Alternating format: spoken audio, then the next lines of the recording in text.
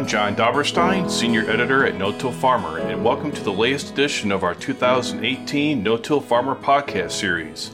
Today's program, It's All About Carbon, Building a Thriving Soil Biological Community, is brought to you by Calmer Cornheads. I encourage you to subscribe to this series, currently available in iTunes, the Google Play Store, SoundCloud, Stitcher Radio, and TuneIn Radio. Subscribing will allow you to receive an alert about upcoming episodes when they're released. I'd like to take a moment to thank Calmer Cornheads for sponsoring today's episode. Calmer Cornheads is home to the world's first 12 and 15-inch corn heads and residue management upgrade kits.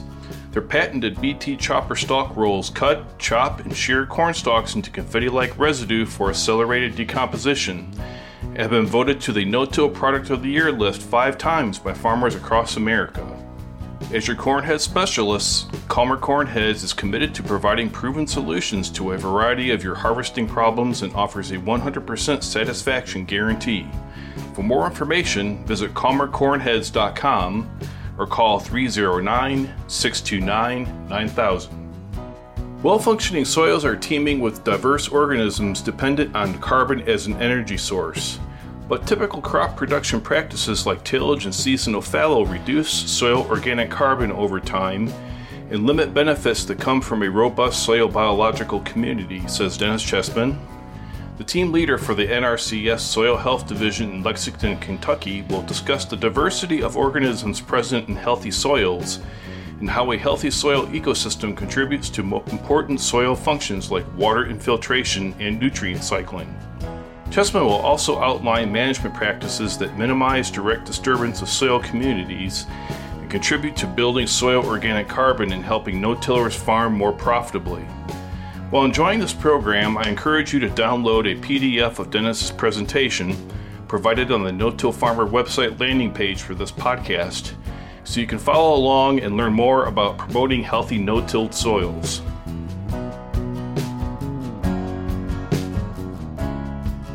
When we consider soil degradation, some of it's really obvious. And we can even map it like a lot of people have done. And typically when we're talking about soil degradation, it's erosion, it's loss of that surface layer. But now, we're talking more about loss of soil organic carbon and soil organic matter as a form of degradation. And so what we're going to look at briefly is degradation that's harder to see. It's not obvious always when you're standing in a field or looking at a field, although there are things to look for, but it's the degradation that occurs underground. The topic that I've been charged with, carbon and soil biology, I was just curious how much has been published recently, so I went out and I just made copies of all this book. So I would refer you, if you're really, really interested, there's a lot of information out there that you can pursue further. And I'm convinced that, a lot of our conferences have sessions like this, soil biology, the soil environment. I think in years to come, what we're going to see is much more focused sessions where we're going to talk about specifically the role of soil fungi in nutrient cycling, right? So we're going to zoom in on very specific topics of biology because there's a lot going on and we're learning a lot all the time about the functions and the importance of biology for our agricultural systems. So what I want to do is I just want to introduce the actors that I'm going to focus on. And the actors that I'm going to focus on are the lowest form of life. Because as I want to try to start showing you is these are the ones that really drive what's happening in the soil and the benefits that we derive from soil biological communities. They're the bacteria primarily and to a degree the fungi. But the bacteria and the things that we can't see. And they are the lowest form of life, but there are so many of them. And by virtue of numbers and mass, they have an incredible impact on our world. And not only are they the low life form, but they respond to their environment. It's okay to laugh, okay? It's all right. And apparently, just like a lot of us, they have, it doesn't matter how small you are, you're prone to relationship problems. But they're responding to the environment, and it's largely the environment we create by our management practices. So if you get nothing else from our time together, I want you to think about how you can manage, if you're not, or how you can manage more with an eye toward soil biological function, the soil community, the organism microorganisms in the soil, and how everything you do in your practices, from planting to harvesting, all those things, how they would influence the soil community. And you got a lot of decisions to make. What I want to send you home with is thinking about that portion of the soil that we don't perhaps always think about. We're aware of the diversity in soils. We've got everything from the very small to the very large, the things that we can see. And you've seen pyramids like this, where foundationally we're down here at the microscopic level, and as we move up, we have fewer organisms, and they're larger, and these are the things we see in the earthworms and those cuddly critters that we like, and everybody loves earthworms, and they're very important in soil function. But again, I'm not going to spend time talking about earthworms, but we're becoming more and more aware of just how diverse and complex the interactions in these systems are, how sensitive they are to management, how they respond to their environment, how they respond to management changes. So those are important for our consideration. If we look at numbers of organisms, you can see that the microscopic ones, the ones on the top, incredible numbers. We can identify less than 1% of the microbes in the soil. We really don't know what they are. I mean, we see the results of their function, but we're not to the point where we can draw a line between many of the microbes and this outcome, or this group of microbes and this benefit that we see in our systems. So they're incredibly complex, and the biomass is astounding. And 90% of this 10,000 to 30,000 pounds of biomass, and that's primarily in the surface layers of soils, 90% of that in functioning agricultural soils will be the microorganisms. So only 10% of the biomass will be the things that we see, the larger things. So just by virtue of numbers and mass, the microorganisms are driving the system. They're the ones that have the greatest effect on the outcomes. We're going to talk about carbon. Carbon is it. Carbon's important. And when we're talking carbon, we're talking about organic carbon. We're talking about carbon that's in the form of carbohydrates and sugars, glucose, those kinds of things. We're not talking about carbon that's in carbonates, like if you farm in areas with a lot of limestone, there will be carbonates, calcium carbonates in your soil. Not that form of carbon. We're talking about the biological form of carbon. So if we have, for example, in my slide here, what we have is we have 2 carbon to nitrogen ratio plant materials that are added to soil. This one is about 60, so here think corn stover. This one about 20, so think of maybe early bloom crimson clover. Different carbon to nitrogen ratio. So this one has 20 times more carbon than nitrogen. This one 60 times more carbon than nitrogen. Biologically, carbon and nitrogen in the world are linked together. And they're linked together, and they have important interactions in our systems and our plants. So what happens when we add this high carbon material here, in this case, is we get this flush of CO2, and we can measure this. We can put sensors on the surface of the soil, and we can catch CO2 that's coming out of the ground. Same here, we get this flush of CO2. But notice what happens to nitrogen. And here is why we know this, that if we have a high carbon to nitrogen residue, and this could be corn stover, as I said, or it could be rye that's killed at or boot or somewhere around there, we get a depression in nitrogen. And the reason is that we're causing an explosion of the population of bacteria primarily. And bacteria not only consume carbon and give off CO2, but they also consume nitrogen and incorporate nitrogen into their bodies. So we get this depression in available nitrogen. That would be ammonium and nitrate. So it's tied up in, and it's only after time that as they die, that nitrogen becomes available. So when we have a lower carbon and nitrogen material, we get less depression. We get much more nitrogen that's readily available. But the main point I want to drive home here is that microbes consume the carbon that's added to the system in the organic form. And we're talking about things that are derived from plants. And when they do that, and we know that they do that because they're eating carbon and they're breathing out, if you will, CO2. They're breathing out CO2, and we can measure that. So this carbon is being consumed. It's critical for their, and it results in population explosions, if you will, of microorganisms. So how does carbon get into our soil systems? There's really only one way. It starts with photosynthesis. There's upwards of 400 parts per million of CO2 in our atmosphere out there. There's probably more, maybe like 600 parts per million in this room this morning. But outside, there's 400 some parts per million. But that CO2, that carbon in carbon dioxide is not available to creatures like you and me. It has to be fixed. And the way that in our world that happens is through photosynthesis.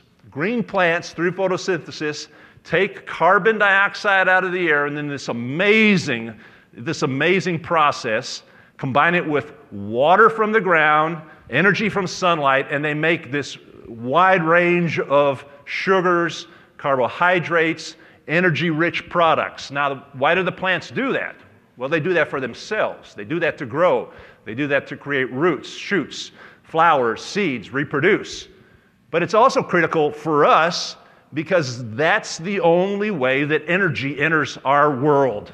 Whether you and I are eating that potato or that loaf of bread or that steer that was fed either grass or grain, that all started as carbon that was fixed in a plant and the energy was passed through the system. So we'll talk about how carbon moves through soil systems, but soil systems are not unique. Carbon moves through all living systems. It moves through our system. We could not exist without carbon fixed by plants in the form of the energy-deriving products that start as carbohydrates and sugar. And so when carbon is fixed in plants, essentially most of it contacts the soil through exudates of roots, through dead leaves, and some of it ends up in the living component, some of it ends up in the not-so-living component of organic matter. And so when we talk soil organic matter, I'm going to talk a lot about soil carbon from this point. Just know that soil organic matter is about 50 to 60% carbon. It depends on your soil, but sometimes it's easier just to think soil organic matter is half carbon. It's primarily carbon and a lot of other things as well. So where does the carbon go? Where does the soil organic matter go? Just conceptually, very broadly speaking, there are different ideas of what happens to carbon, and it's extremely complex, still not well understood, although we've known about it for over a century now, still not well understood. But as we said, CO2 enters our world through plants, and even if that's organic inputs, and when I think organic inputs, I'm thinking manures, or composts, or biosolids, anything that has a lot of carbon in it, and all that stuff, if you think back far enough, it started as a plant somewhere, and you can trace it through, and it's a plant byproduct. So when that carbon contacts the soil, again, conceptually thinking, so that we can get our heads around this, we recognize it going into one of three reservoirs or pools. And we've named these three differently based upon how long they typically reside in the soil without turning back into CO2.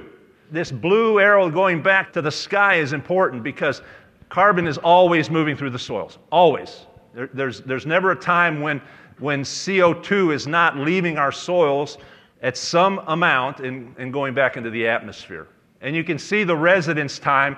This one down here, this passive one, there's a lot of discussion among people interested in carbon scientists, is if this really exists, because we've never really seen this. We've never been able to go into soil and identify this 100 to 1,000 year old stuff. I mean, and I'll show you kind of where that thinking comes from, why we assume that it's there. But again, that's being challenged by some organic soils people.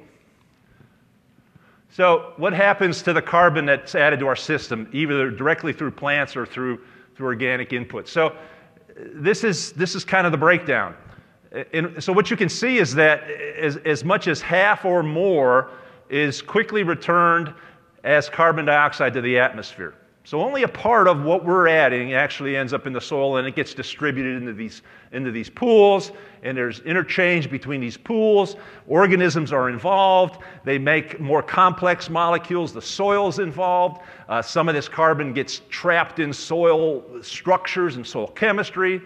And this is part of what that passive pool down there is. So we can look at, here's some long-term numbers for what happens to soil carbon when we do annual crops. So 2 different locations, one in Illinois, one in Missouri, different managements. These 3 are the Illinois ones, these 4 are the Missouri ones. But you can see here's over 100 years of data, what happens to organic carbon. We know this, just by the way that we farm, we decrease soil organic carbon. That has to do with a couple things, with tillage, disruption, which we know releases carbon, and the way that we crop.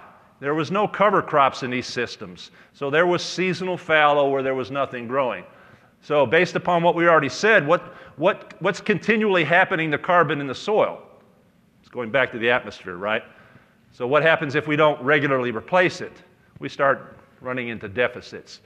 So what we can do is based upon those curves that we have for over 100 years where we've looked at soil organic carbon, we can draw our lines. So you can see why I say it's conceptual. Based upon what we know happens, has been shown regardless of where you are in the world, this is what happens with cultivation. We have our active pool, and we can figure that mathematically. We have our slow pool, and we have our passive pool. So what are some assumptions we can make from that? Some conclusions we can draw from that? We know that natural and potential soil organic carbon levels are site-specific. It depends on where you are in the world, your soil, your climate primarily. Annual cropping, conventional cropping tends to decrease carbon, and management is important. There were different management systems there. Some included additions of manure. Some were more complex. Some had a period of perennial hay crop in there. Those will all tend to slow the decrease in carbon, but nonetheless, carbon will decrease. And this is important for us, the carbon pool that is most utilized by the soil community is the one that depletes the fastest. That's the very active pool. That's the one that's available most to the organisms to drive the system. So we can think of it as a balance. It's an in and out. It's an economic problem. It's an input-outputs. It's a deficit and income kind of thing. So all of our ways of inserting carbon from plant litter, plant residue, animal waste, and then the things that come from the roots are the inputs. And then we have all of these things. So the question becomes, what can we manage here? What can we manage? Because we want to reduce the amount of carbon loss for our systems. We want to maximize this. We can manage a lot of this, right? And that's what we're talking about. One of the great reasons to grow covers is to store more carbon in the soil. But then we can also manage this. There will be some of this, and it's a very large arrow where carbon is returning to carbon dioxide. But this we can manage, absolutely. Some goes away in our harvestable product. And in this, we're going to lose some of this. So primarily, we can manage here on the input side by how much carbon we're injecting into the soil, and over here to some degree. So looking at it theoretically, here's a theoretic thing what happens when we start plowing. So we start plowing at this point, 40 years later, we have about half of the soil organic carbon that we started with. This would be typical for any cultivated soil. So how can we change that? So if we went to no-till alone, the assumption of this author is that nothing would change. We would stay there. If we plow-tilled and we remove residue we didn't cover, we could drive this line further. We could lose carbon. But there are things we can do, and based upon the intensity, we can start restoring carbon.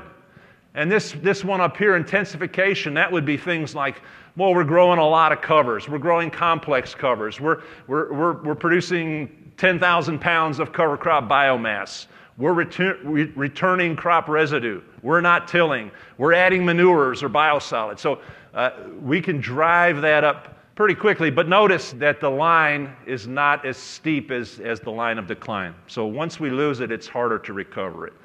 So our natural systems are different than most agricultural systems. You know this. And why do we change them? Well, we change them because this system over here, whatever it is, doesn't grow the kinds nor amounts of things that we want. Would you agree with that?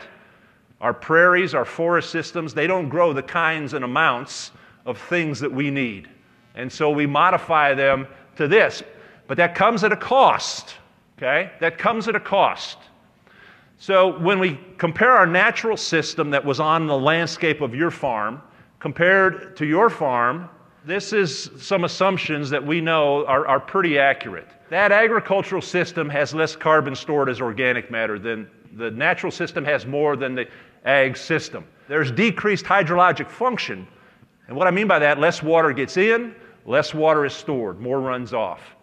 And that's related to carbon stored as organic matter. Inadequate nutrient cycling in the natural systems compared to the native systems, less vigorous and more pest-susceptible plants in our natural systems, in our ag systems compared to the natural systems. And then the bottom line is we have lower stress tolerance, less resistance, less resilience in those systems. So what I want to focus on is how microbes are involved in restoring some of these functions, and that's where we'll go. So we can say, in summary, suppressed biological community structure and function from management directly contributes to decreases in soil function. So those functions related to water, related to nutrients, related to pest suppression are all biological, is what I'm saying. They're all biological.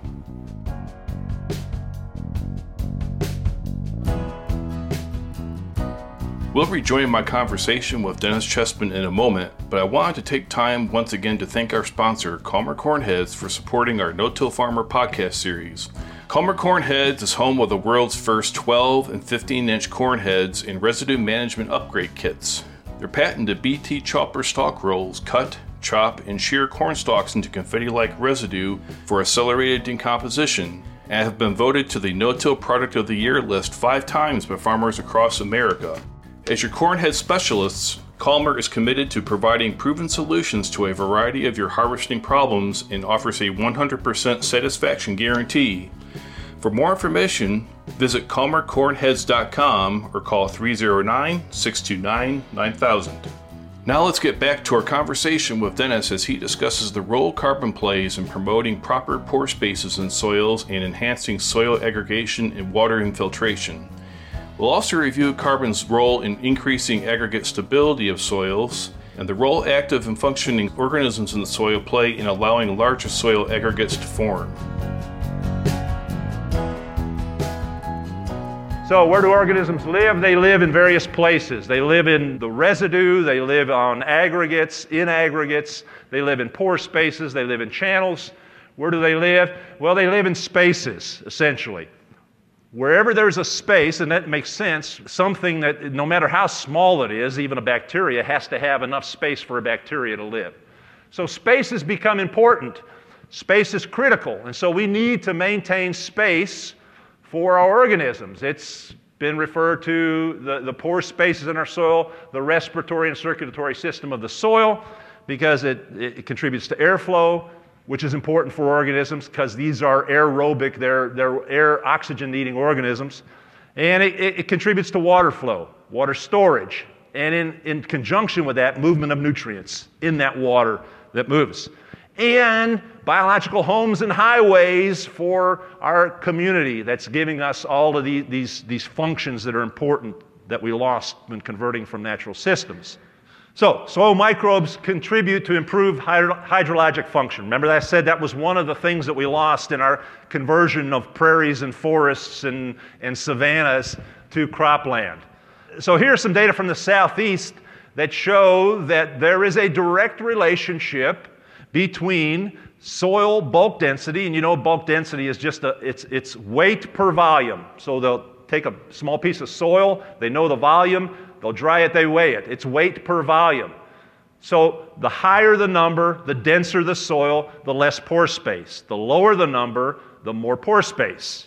And so here we have bulk density, down here is lower, here's higher, here's organic carbon. So as organic carbon increases, there's more pore space, is the point of these data, taking from many, many soils across the southeastern U.S. Carbon influences aggregation, and it influences water infiltration. So on the bottom here, this is soil organic carbon. And those of you paying real close attention, remember I said organic carbon makes up about half of soil organic matter? These are really high soil organic matter soils, right? 10%. So not what we would typically see, but this part of the world where they did this. The point is that the relationship will hold for your soils as well. It will be similar.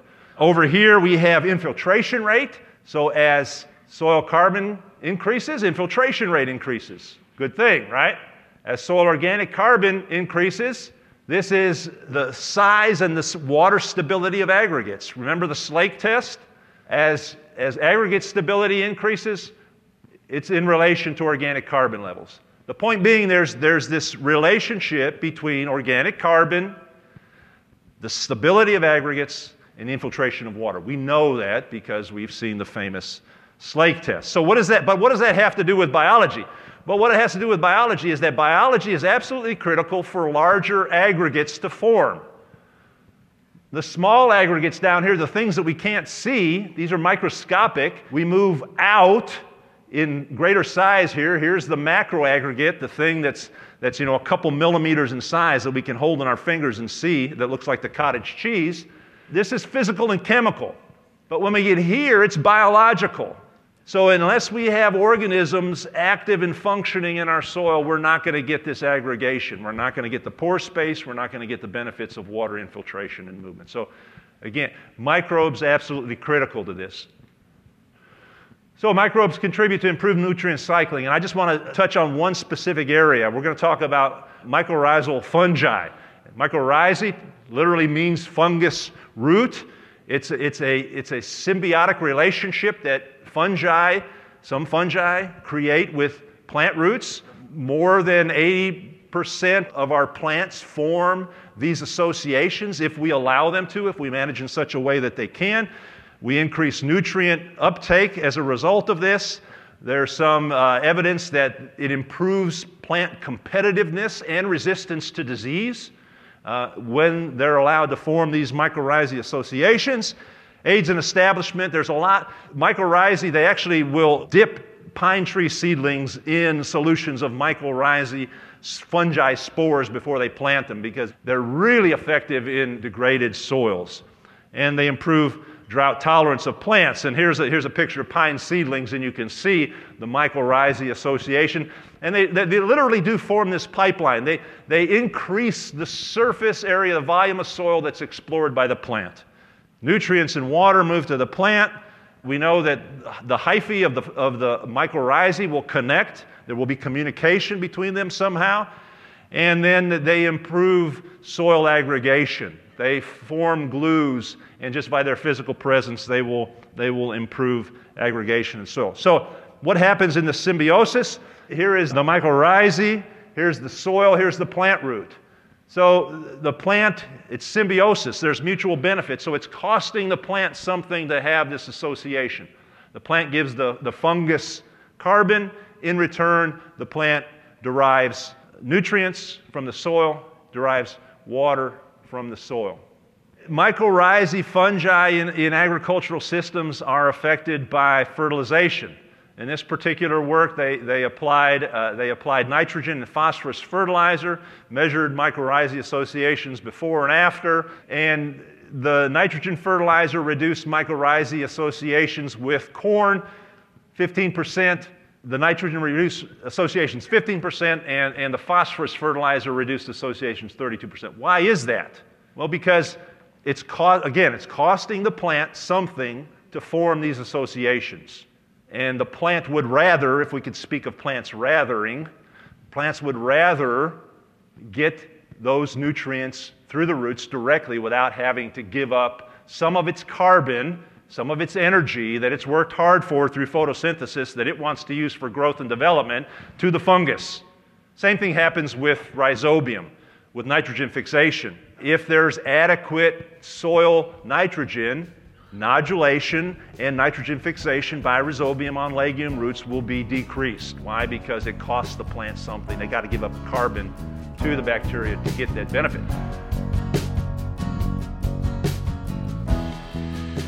If you're listening to this podcast and it's got you mulling over ways you can improve the health of your own no-tilled soils, you'll be sure to pick up some helpful tips and information at the upcoming 27th Annual National No-Tillage Conference, coming up January 8th through the 11th, 2019 in Indianapolis, Indiana.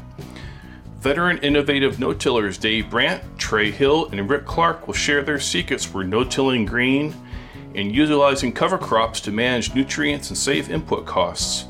And Tennessee conservation educator and former Raydale Institute Research Director Paul Reed Hepperly will reveal in-depth information on the role earthworms play in nutrient cycling and building better no-tilled soils. Register online today for just $339 and register additional farm family members for just $312. Or complete and return the downloadable registration form by going to notillconference.com.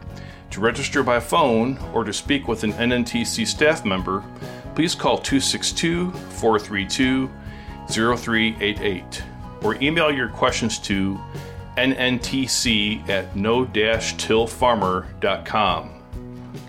Let's get back to our podcast now as Dennis Chessman explains why it's important for no-tillers to understand the term microbiome and how it influences crop production and protection from threatening pathogens and diseases. He'll also review the practices that feed and protect the soil and the beneficial soil community.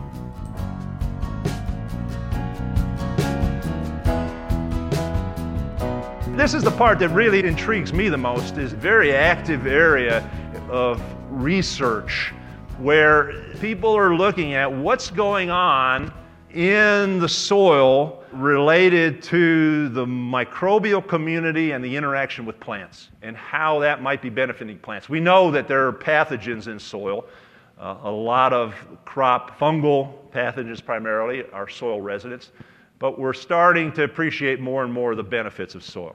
So what I want to look at is that one particular area, the area that we call the rhizosphere. So it's that part of the soil that's really close to plant roots, within a couple millimeters of a plant root. And so it's influenced greatly by the presence of that plant root, and the plant root is influenced by the soil within that couple millimeters. Roots exude carbon. Some of the carbon that they fix through photosynthesis is leaking out. Roots are leaky. And they share that carbon that they gain through photosynthesis with organisms to gain some benefit. And again, we call that symbiosis. As much as 20% of the carbon in some situations fixed by a plant in photosynthesis is given up. So 1/5 of the hard-earned carbon cache that plant has created through photosynthesis, they're willing to give up. Why is that?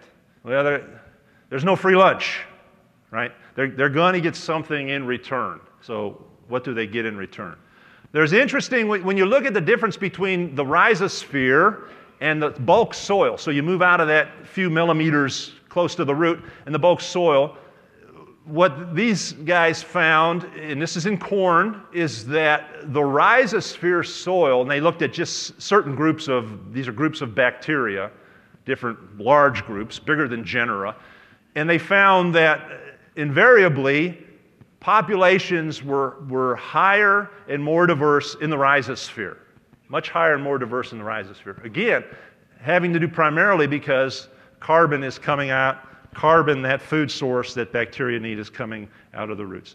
But they did find that what happens is they used the term that I like for the bulk soil as the microbe seed bank. So in other words, that away from the plant roots, there are these incredibly diverse, tens of thousands of species of bacteria.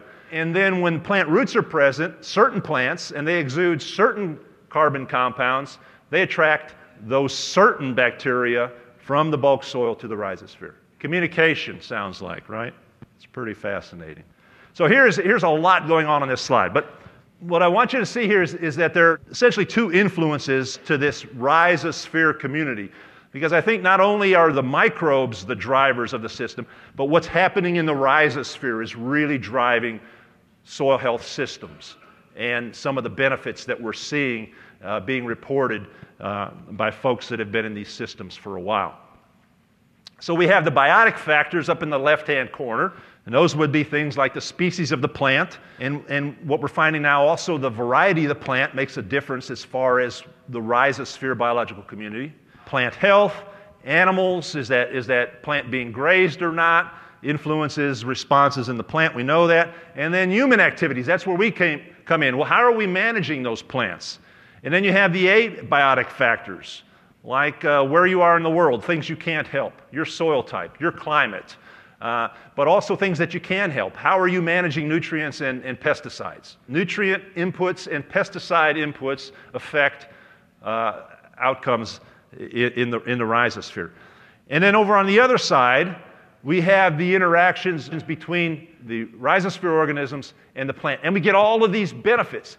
We're finding that there's movement from the bulk soil out here to the rhizosphere based upon the health of the crop, the species of the crop, the variety of the crop, the health of the soil, the vitality of this bulk soil community. And then we get some of these benefits that we're starting to identify. Things like biocontrol of pathogens, availability of micronutrients, enhancement and stress tolerance to heat and water stress. So plants modify the soil community.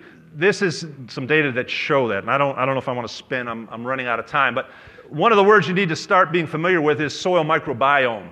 The microbiome is the identification of all of the organisms, the genetic information of all the organisms that make up the soil. And that's kind of where we're going. We're going to hone in on how the microbiome influences crop production. But what they did here is take all in wheat, which is a fungal disease. After years of continuous wheat, the disease was less prevalent. Now, this is not an encouragement to do continuous wheat, but what it does illustrate is that the wheat changed the soil community, and it created a resistant soil to the take-all fungal pathogens. And if we were going to look at it diagrammatically, this is how we might explain that. So we have over here, we have pathogens attacking the plant. The plant signals, hormonally the plant signals, and it triggers a response in the plant roots to microbial communities, bacterial communities. What those microbial bacterial communities then will do is they will create what's referred to as induced resistance in the plant. So they will change chemical signals in the plant to induce resistance to that pathogen. This is being demonstrated both below ground and above ground diseases, and it's also being demonstrated in above ground insect attacks on plants. Plants are responding biologically to suppress those diseases. Fascinating stuff. So this illustrates that very thing. Rhizoctonia, which is a fungal disease, damping off, common in a lot of crops. What they did is they had a conducive soil. The red line, that's the soil where the disease is effective. And here's a suppressive soil. We've known about suppressive soils for 100 years. But what they did is they heated this suppressive soil really hot, killed everything in it, and they turned it into this line right here. What does that indicate? The suppressiveness was coming from something living in the soil. So there were organisms in the soil, microorganisms in the soil, that were suppressing the fungal pathogen that caused damping off, in this case of beets. Healthy soils are important. Functioning soils are important. So, in closing, how do we do that? We manage by reducing the amount of disturbance of our soils, by diversifying our systems, by keeping soils covered, and by keeping living roots in the ground. And in that, what we're doing is we're protecting soil aggregates, we're protecting those spaces, we're protecting the places where the biological community lives, and then we're providing the carbon that feeds and fuels our system. So, this is the benefits that we get. We maintain stable aggregates. When we minimize disturbance and maximize cover, we reduce erosion, buffer temperatures, reduce evaporation, and maintain soil organic matter. Most of these will benefit the soil community. Most of these will benefit microbes and fungi. And then the other half of that circle, the feeding and fueling, breaking disease and pest cycles. We stimulate below-ground diversity, increase soil organic matter, nutrient cycling, enhance plant growth.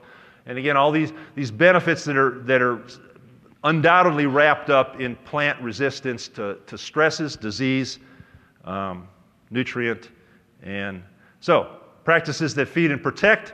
These are the things that we know, things that we're doing or that we should be doing. We're reducing disturbance and tillage.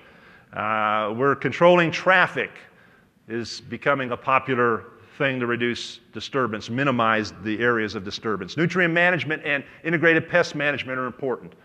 We are applying nutrients and pesticides very judiciously and only when necessary, right? So cover cropping, mulching, covering the soil, reducing tillage, planting, retaining residue. How do we maximize diversity? Cover cropping again. Cover cropping is, and you know this, is a very easy way to get a lot of benefit for our soils. And we control grazing, we rotate crops, we put legumes in, and then how do we maximize continuous living roots? Crop rotation, again, cover cropping was in a fascinating program just before this about companion cropping and intercropping, concepts very common in the developing world, not very common in North America lately, but maybe so in the future. We'd like to sincerely thank Dennis Chessman, team leader for the NRCS Soil Health Division in Lexington, Kentucky, for reinforcing how a healthy soil ecosystem contributes to important soil functions and how management practices that minimize direct disturbance of soil communities and contribute to building soil organic carbon can help no-tillers farm more profitably. For those listeners who'd like to hear more about successful strategies for no-tilling, please visit no-tillfarmer.com/podcasts. Again, we'd like to recognize and thank our sponsor, Calmer Corn Heads, for helping to make this No-Till Farmer podcast series possible. If you have any feedback on today's episode, feel free to drop me an email at jdobberstein@lessitermedia.com or give me a call at 262-777-2430. Once again, if you haven't done so already, you can subscribe to this podcast on iTunes or the Google Play Store to get an alert when future episodes are released. You can also keep up on the latest no-till farming news by registering online for our No-Till Insider daily and weekly email updates and Dryland No-Tiller e-newsletter. And be sure to follow us on Twitter at No-Till Farmer, with farmer spelled F-A-R-M-R, and on our No-Till Farmer Facebook page. For Dennis Chessman and our entire staff here at No-Till Farmer, I'm Senior Editor John Dobberstein. Thank you for listening.